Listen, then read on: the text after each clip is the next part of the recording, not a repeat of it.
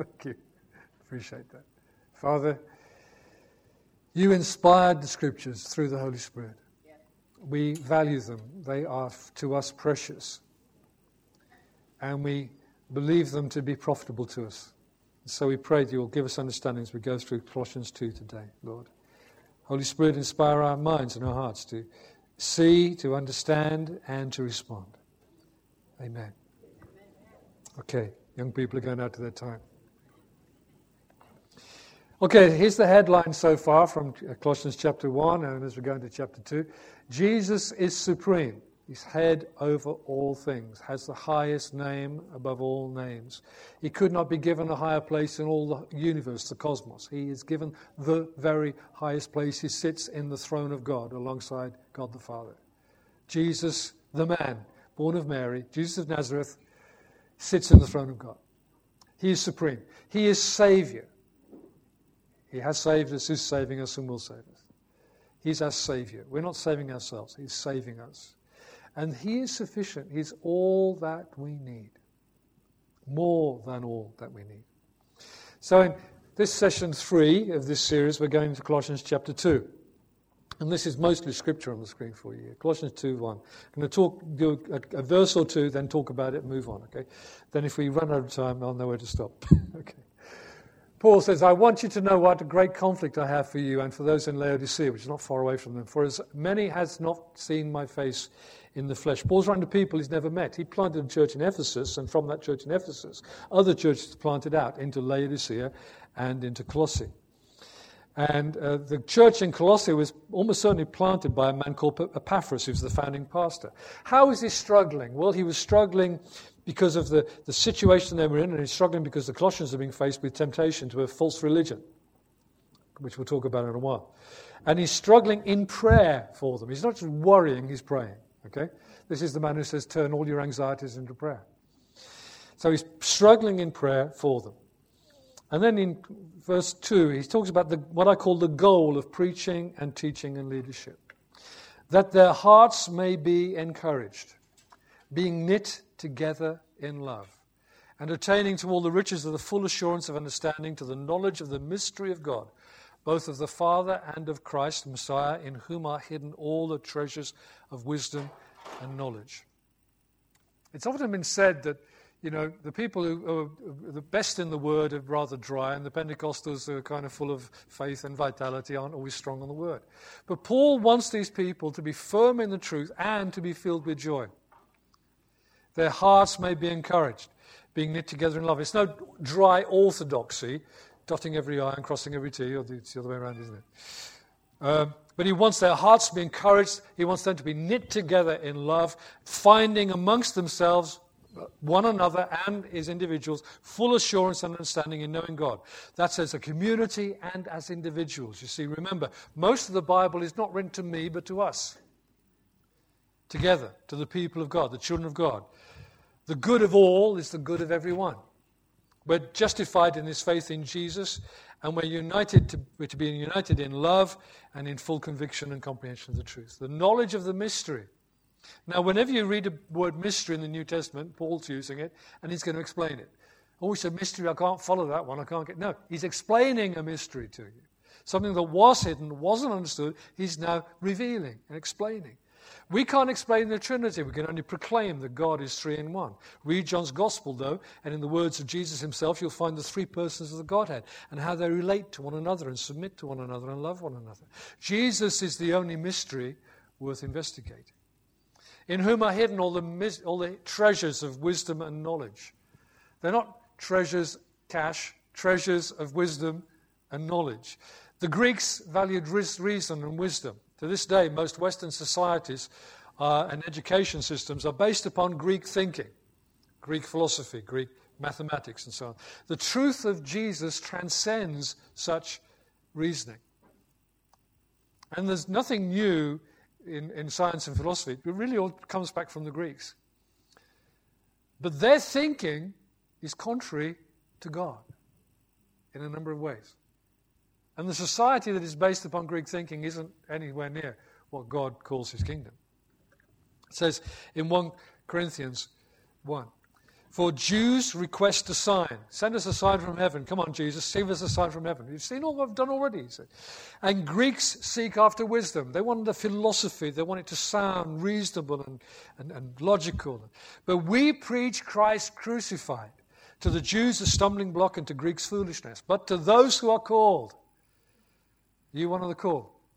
Yes. Both Jews and Greeks, Christ the power of God and the wisdom of God. Back to Colossians. Now this I say, lest anyone should deceive you with persuasive words. When Paul writes similarly to Corinthians, he says to the Corinthians, I've betrothed you to one husband, that I may present you as a chaste virgin to Christ. He's talking about the church there, the community of people. I've kind of married you to Jesus, he says. But I fear lest somehow, as the serpent deceived Eve by his craftiness, so your minds may be corrupted from the simplicity that is in Christ Jesus, that you be diverted from him. You take your eyes off the goal of Jesus. False teaching, false teachers, and false religions offer you something other than or more than, they claim, is in Jesus. And of course, that's a lie. How can there be anything more than Jesus? All the fullness of God dwells in him. He's equal with the Father and with the Holy Spirit. How can there be anything of any value at all beyond the Creator and Sustainer of all things? The Saviour and Shepherd, the ruler of all. He's far more than we can comprehend. His resources of grace and power and wisdom towards us are limitless. Yet Paul speaks assuringly to them. It's like he's given them a warning, but he backs it up with a comment. For though I'm absent in the flesh, yet I'm with you in spirit, rejoicing to see your good order and the steadfastness of your faith in Christ. Now, Paul didn't literally travel in spirit or in the spirit to Colossae and kind of sat in on the meeting there. When the Spirit caught away Philip from the Gaza road after he'd vanished from the sight of an Ethiopian eunuch and been just baptized and was found in Azotus, which is now called Ashdod, about 40 kilometers away, that was a physical transference. I think Philip was as surprised as anybody else when he suddenly found himself in Azotus. But that's a very rare event in Scripture.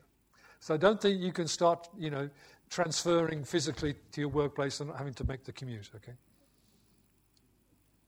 Paul was seeing them in his imagination, and sometimes the Lord was giving moments of prophetic insight to him. He saw things, he understood things by the Spirit. He saw the problems they were facing, he saw the help they needed to overcome it, and how they would overcome and would come through if they received his fatherly apostolic advice. As you therefore have received Christ Jesus the Lord, so walk in him. Notice that walk in him? That's the word's often used in the New Testament. It means the whole way of life. Your whole way of life. It's not a sprint. It's a long process. It takes you your whole life to get there. All right? It's a journey of life. And it's a life of faith. So you walk in faith. Walk in Jesus. Rooted and built up in him and established in the faith as you've been taught. Abounding in it with thanksgiving. That picks up on chapter 1, verse 23. If you continue in the faith, grounded and steadfast, and are not moved away from the hope of the gospel which you heard, which was preached to every creature in heaven. Rooted, grounded, steadfast, immovable, established in the faith, built up in him. Sounds good, doesn't it? It's yours, folks. You can have it. That's a church community like that, and then every individual Christian. And abounding with thanksgiving in the faith, in Christ Jesus. So it's not dry orthodoxy. It's not being boring but precise and exact.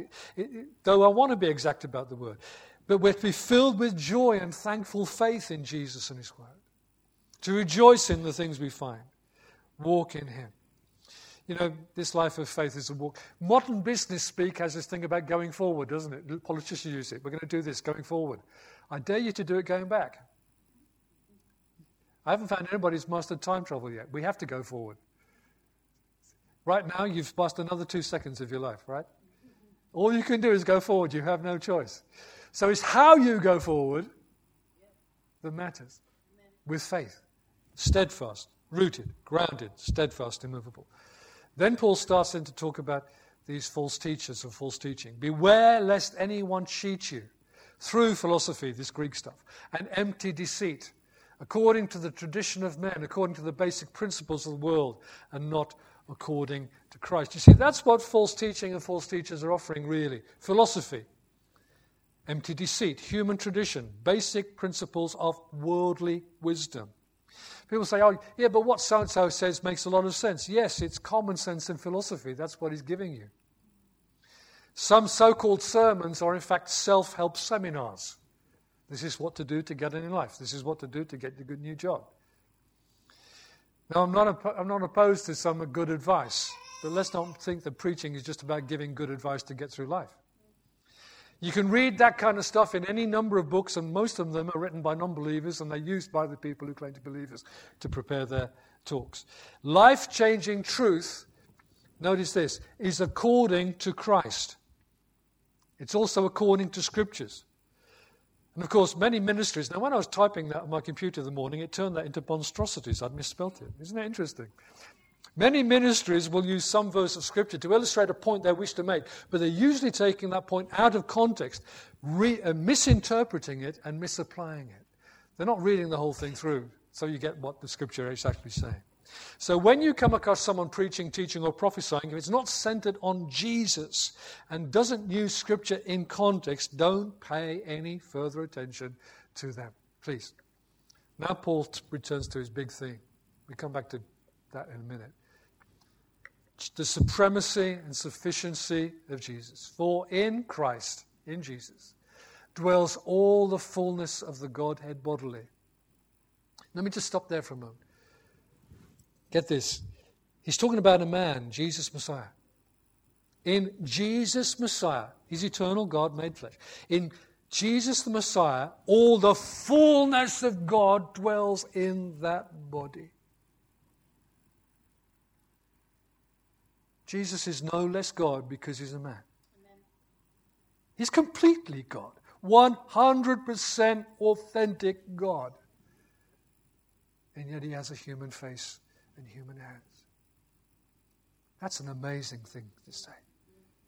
In Christ dwells all the fullness of God bodily.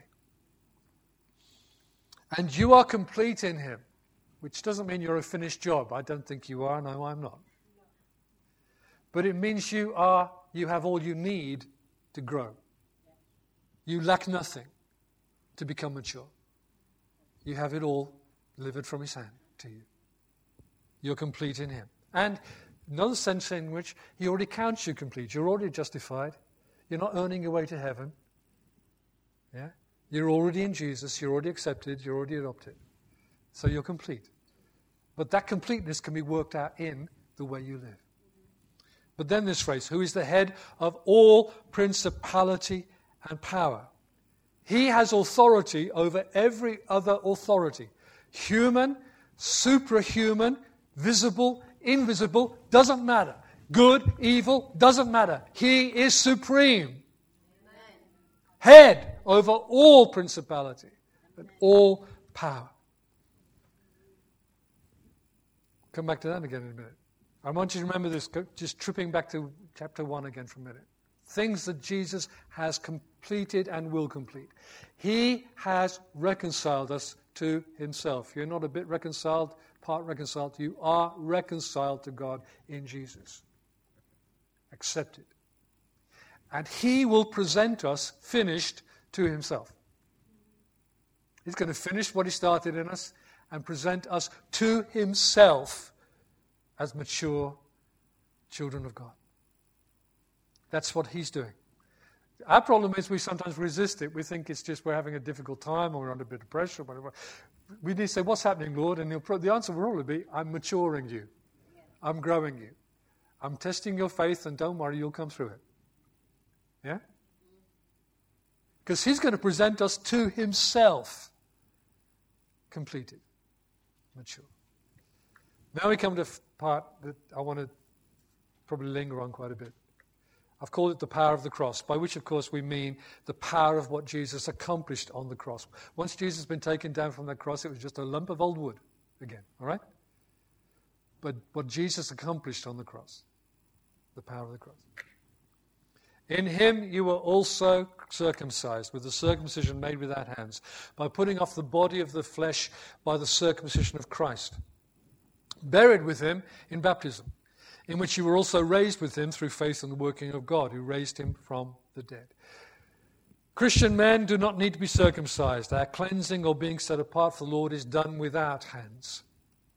Paul calls it the circumcision of Christ, and that therefore then applies to male and female, that we are cleansed, we're made clean, we're made holy, not by anything that's done to us physically, but by what God has done to us in Jesus. We are buried with him in baptism, raised with him. That's the argument that runs at some length through the letter of Romans. We're to believe that Jesus went to the cross, died and was entombed and rose again from the dead after 3 days, not only for us, but with us. He took us on the journey. His death is our death to our old godless way of life. His resurrection is our new birth into a new life in him, eternal life. Life from God, in God, with God, and for God. So we can set aside the circumcision thing there and say that the rest of that verse is about us, male and female, men and women. We were with Jesus when he went to the cross, when he was laid in the tomb, when he rose from the dead, when he ascended to heaven. He identifies with us, and we need to take hold of those thoughts and identify with him. These things are true. If any of you were ever baptized in that little pond over there, these things are true. Not because you went in the pond, but you acted them out in the pond and claimed them, that you believe them to be true. I am crucified with Christ, nevertheless I live. This new life I live by faith in the Son of God who loved me and gave himself for me. We're to reckon ourselves dead to sin, get our heads around it, and our old attitudes and actions, and be alive to Jesus, living by the grace of God for the honor of God. Being forgiven for all our trespasses. I'll get some new teeth one day. Being forgiven for our trespasses is the starting point of a Christian life, not the reward. Oh, I hope when I get to heaven I'll be forgiven. No, you're either forgiven now or you're not. Forgiveness of sins is not a final outcome. It's the start of a Christian life, knowing that your sins are forgiven. Little children, says John writing to people in Asia. Little children, you know that the Father loves you and he's forgiven you your sins. That's the beginning of Christianity. You're just a little kid, you're a little toddler, but you know that's true. You're a brand new Christian, but you know your sins are forgiven you because Jesus paid for them on the cross. Now listen to this part.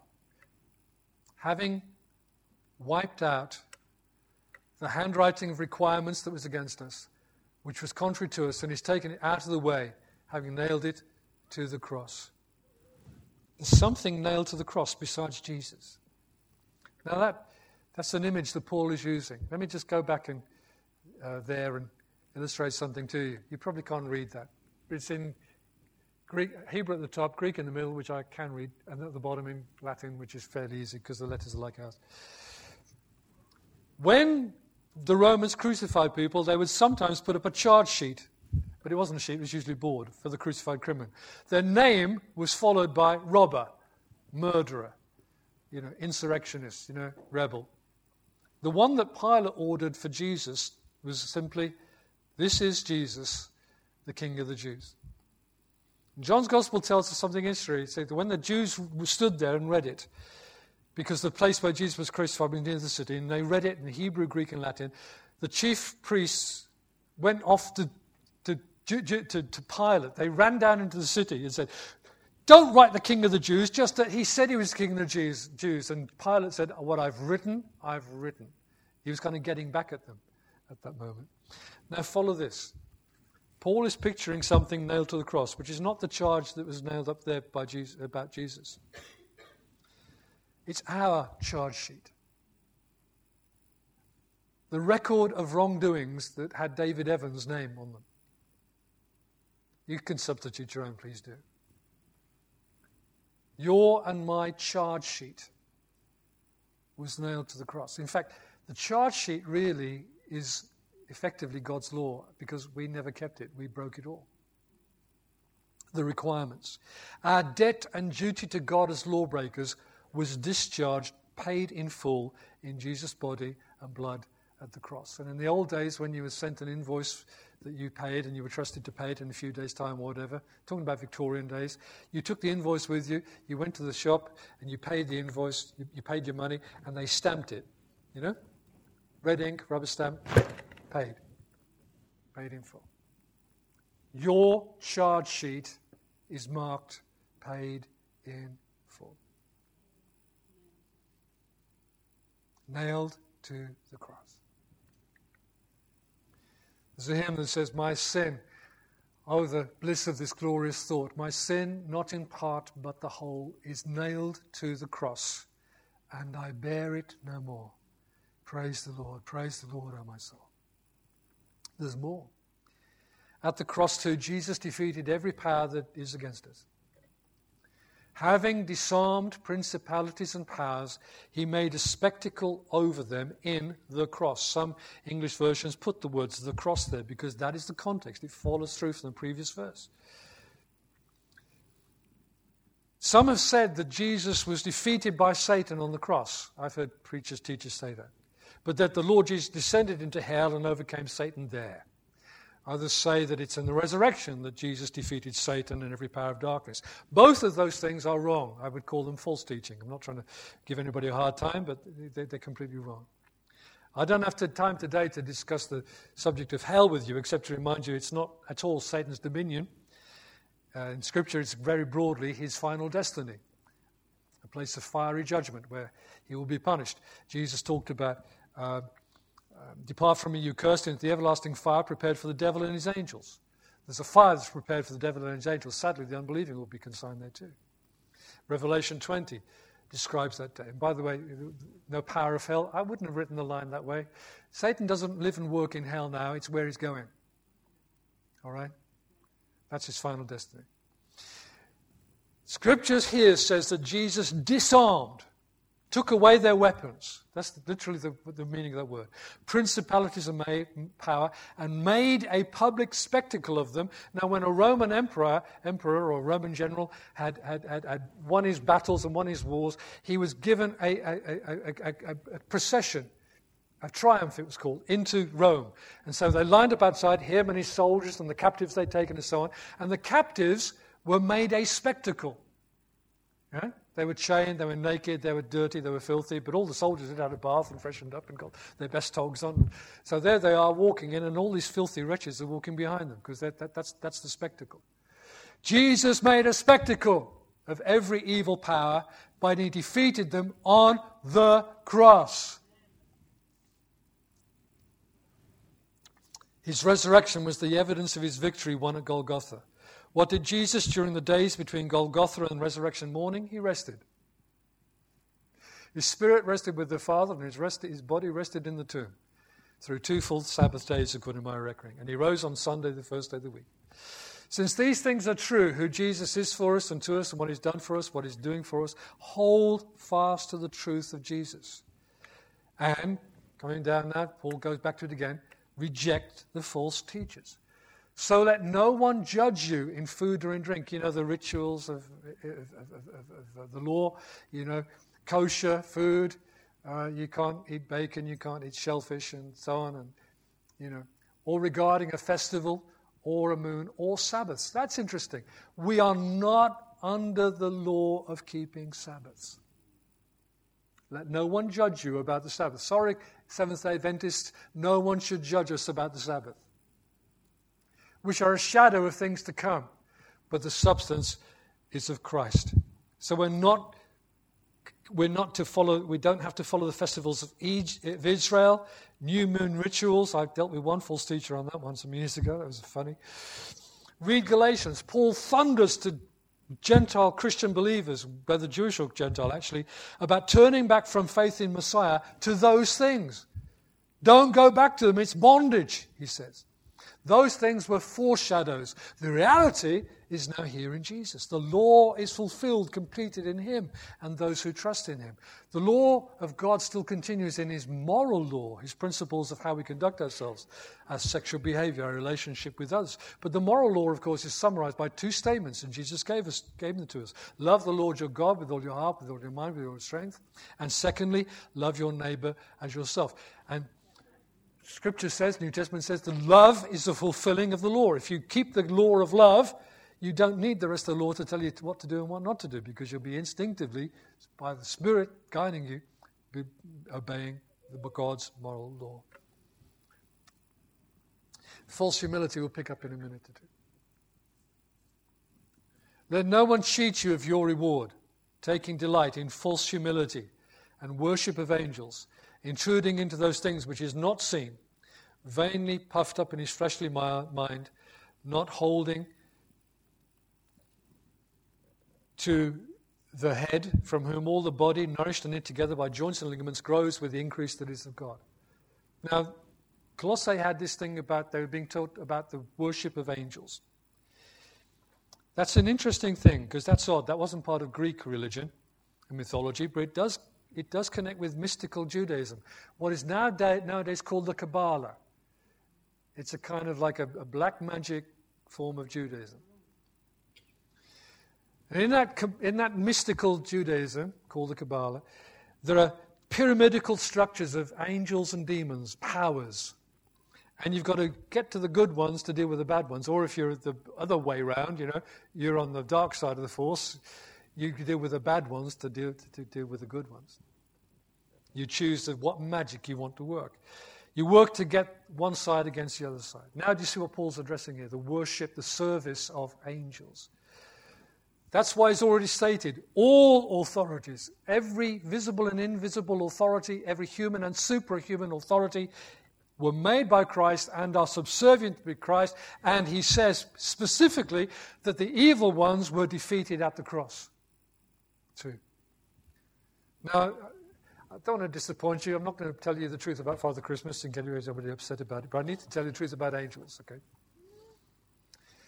Angels is a non-translated word. The Greek word is angelos, and it means messenger, simply means messenger. So depending on where we find the word angel in Scripture, we've got to think that's a messenger. And we've got to look at the context there, verses around there to see, is that a human messenger or a heavenly messenger? The messengers from heaven that the Lord sends do not have wings. That is mythology, not Scripture. Angels from the realms of glory wing your flight over all the earth. It's mythology. Other heavenly creatures, and we're described as the cherubim and the seraphim, are described as having wings, but they never leave the presence of God. But the angels, the messengers who leave the presence of God, come to us. When they appear as men. They look, sound, even dress in a way which is appropriate to us receiving them. When Joshua saw a man come to him, he looked at him, he thought he was a warrior, he thought he was coming to help them. So he said, "Are you with us or with the enemy?" And he said, I'm not with you, I'm the captain of the Lord of hosts. So he looked like a warrior that Joshua related to. Let me be really blunt about this. If you were in Africa, and an angel turned up, he'd look African. If you're in Asia and an angel turned up, he'd look Asian. All right? He'll be appropriate to the person he's got to communicate to. They take on that physical appearance by the will of God so they can communicate from heaven to you. They're not weird. They don't glow, and they don't have wings. Paul even says in Hebrews that some of us may have entertained, put up for the night, angels unawares. It was a heavenly messenger, not an earthly messenger. So we don't need to get the good angels on our side against the bad angels. Do you know why? Because the King of angels is on our side. And he sends his angels as ministering spirits, which we don't even see most of the time. But he sends them and they do things for us. I was rescued in a car accident years ago the car was crashed and rolling, and I felt a hand push me into the chair, like the seat. Something pushed me deep into the chair. And I crawled out of the car and walked away, but my dad went and saw the car some days later. My dad was almost threw up because the arm of the steering wheel was sticking in the chair. And I got out I had marks on my face. I had nothing on my chest. No broken ribs, nothing. So how did I get out of there with a steering wheel in my chest? Because something held me in the chair. Could have been an angel. And we don't need to pray to the saints or to angels. or to the Virgin Mary, whom the Roman Catholics call the Queen of Heaven, which is interesting because that was what the Israelites worshipped too, a Queen of Heaven. We pray to our Father through Jesus, his Son, by the help of the Spirit. Jesus is the only mediator between us and God. Here it is in 1 Timothy 5. There's one God, one mediator between God and man. The man Christ Jesus, who gave himself a ransom for all. So that's not angels, not saints, not Mary, the mother of Jesus, not priests, not even a pastor. I am not your mediator. I'm not your go-between. Only Jesus is that. Amen? So reject the false teaching. Paul says to them, therefore, if you died with Christ from the basic principles of the world, just common sense and the way that the rules and regulations that people choose themselves, why, as though living in the world, do you subject yourself to regulations? Again, if you want to read the tough version of this, go to Galatians. Do not touch, do not taste, do not handle, which all concern things which perish with the using, according to the commandments and doctrines of men. Don't be taken in by people who claim that there's a higher life and a purer life and a more spiritual life by abstaining from certain foods, and eating some others. Listen, do whatever you like for your health's sake, but don't think you're being spiritual by doing it. I'll have a bacon sandwich, thank you. And I'm no less holy for doing so. All right? If you want to be vegetarian, if you want to be vegan, fine. It's a matter of conscience. You do it for your body's sake, whatever else. But don't think you're being better by doing that, please. It's your choice, your free choice. But don't think you've jumped up a gear above other people, please. All right? Commandments and doctrines of men.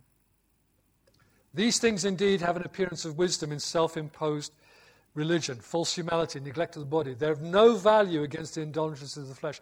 Look at those things. They're false self-imposed religion, false humanity, neglect of the body.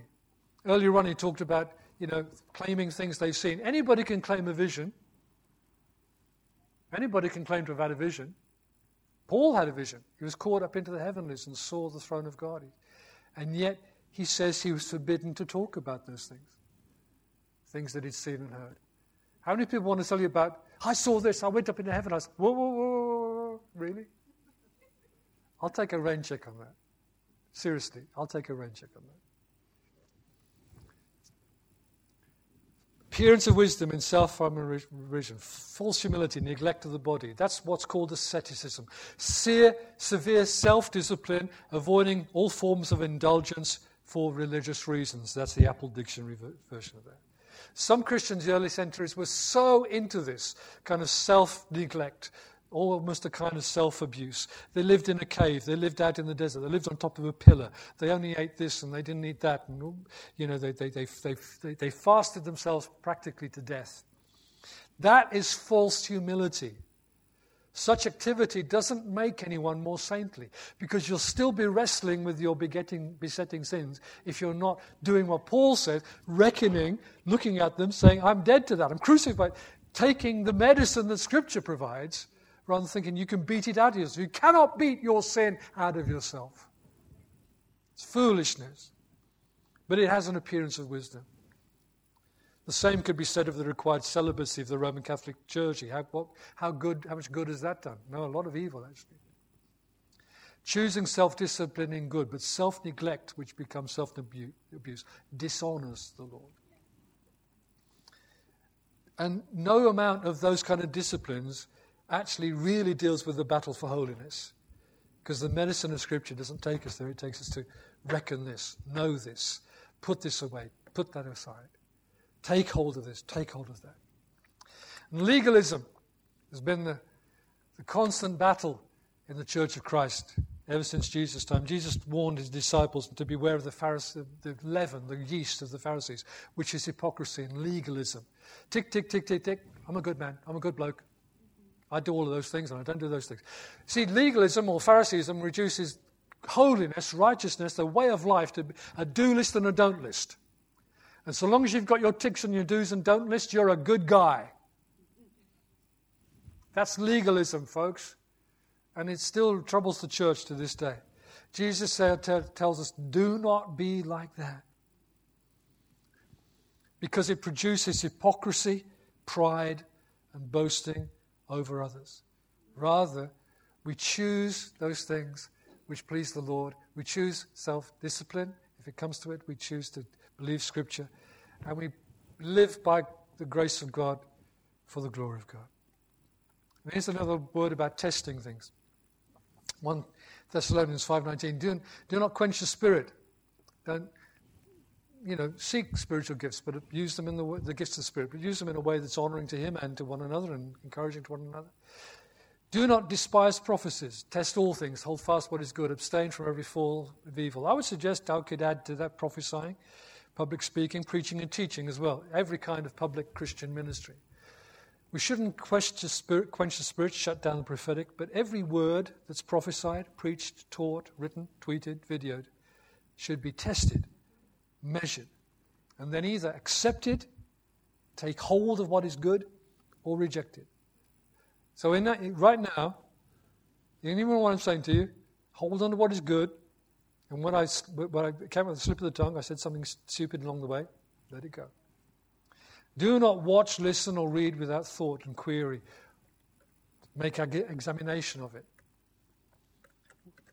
By what standards? All things need to be accord to Christ. Is it centered on Him? Does it honor Him? Does it match and apply His words? Test it against Scripture. And by the way, thorough knowledge of the Bible would help you. The people at the Greek city of Berea listened to Paul on the Sabbath day in the synagogue, went away, searched the Scriptures. Having checked out what he said, they came back the next week and said, okay, you can carry on now, please. And they listened intently to what he had said, because they checked it out between times. Those were noble people. They went, oh, he's a good speaker, isn't he? Yeah, he's fiery, isn't he? They went home and checked it out, folks, in the Bible. Now, let's close this up. Our focus is higher than self-improvement. It's higher than prophetic speculations. We don't need any of those false religions which teach about all sorts of mediators between us and God and all kinds of ways you've got to climb your way through to get the answer you need. We only need Jesus. We don't need human philosophy. We don't need to be smart and clever.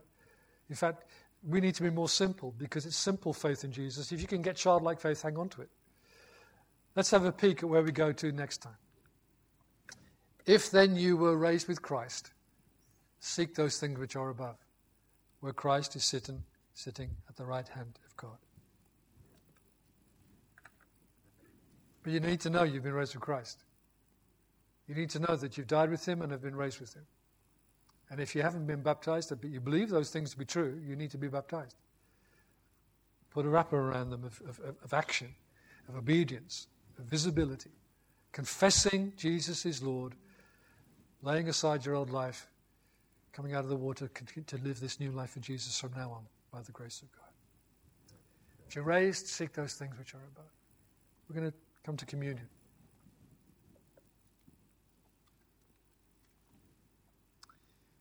The power of the cross. Let's go back in our thinking to the power of the cross. What did Jesus do at the cross? Bought your forgiveness?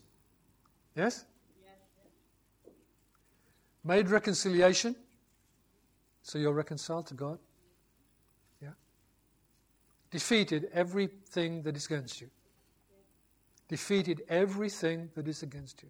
Every power. Doesn't matter what power it is. Every power. Now that doesn't mean we're not in a fight and in a struggle, but Jesus is already victor. And He who has conquered will enable us to conquer. And I wanted to suggest this to you, that Jesus conquering on the cross wasn't, done it. It took hours. It was a battle which He fought on the cross. But He won. And He rested in the tomb and in heaven, body and tomb, spirit in heaven, until resurrection day.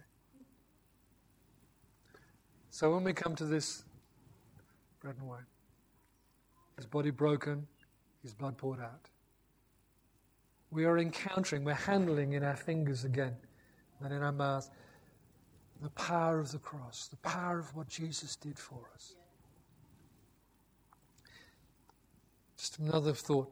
There's an old chant of the church, goes back many centuries. Christ has died, Christ is risen, Christ will come again. They particularly chanted at Easter time. I'm going to suggest a fuller list to you. Didn't do it. Jesus lived with us and for us. Jesus died with us and for us.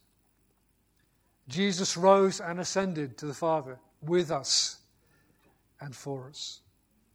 Jesus now reigns over us, head over all things to his church, every authority and power under his feet. And Jesus will one day come for us, and we will be with him and live with him and reign with him forever. All of those things are said in this. We do this until he comes. Let's do this together.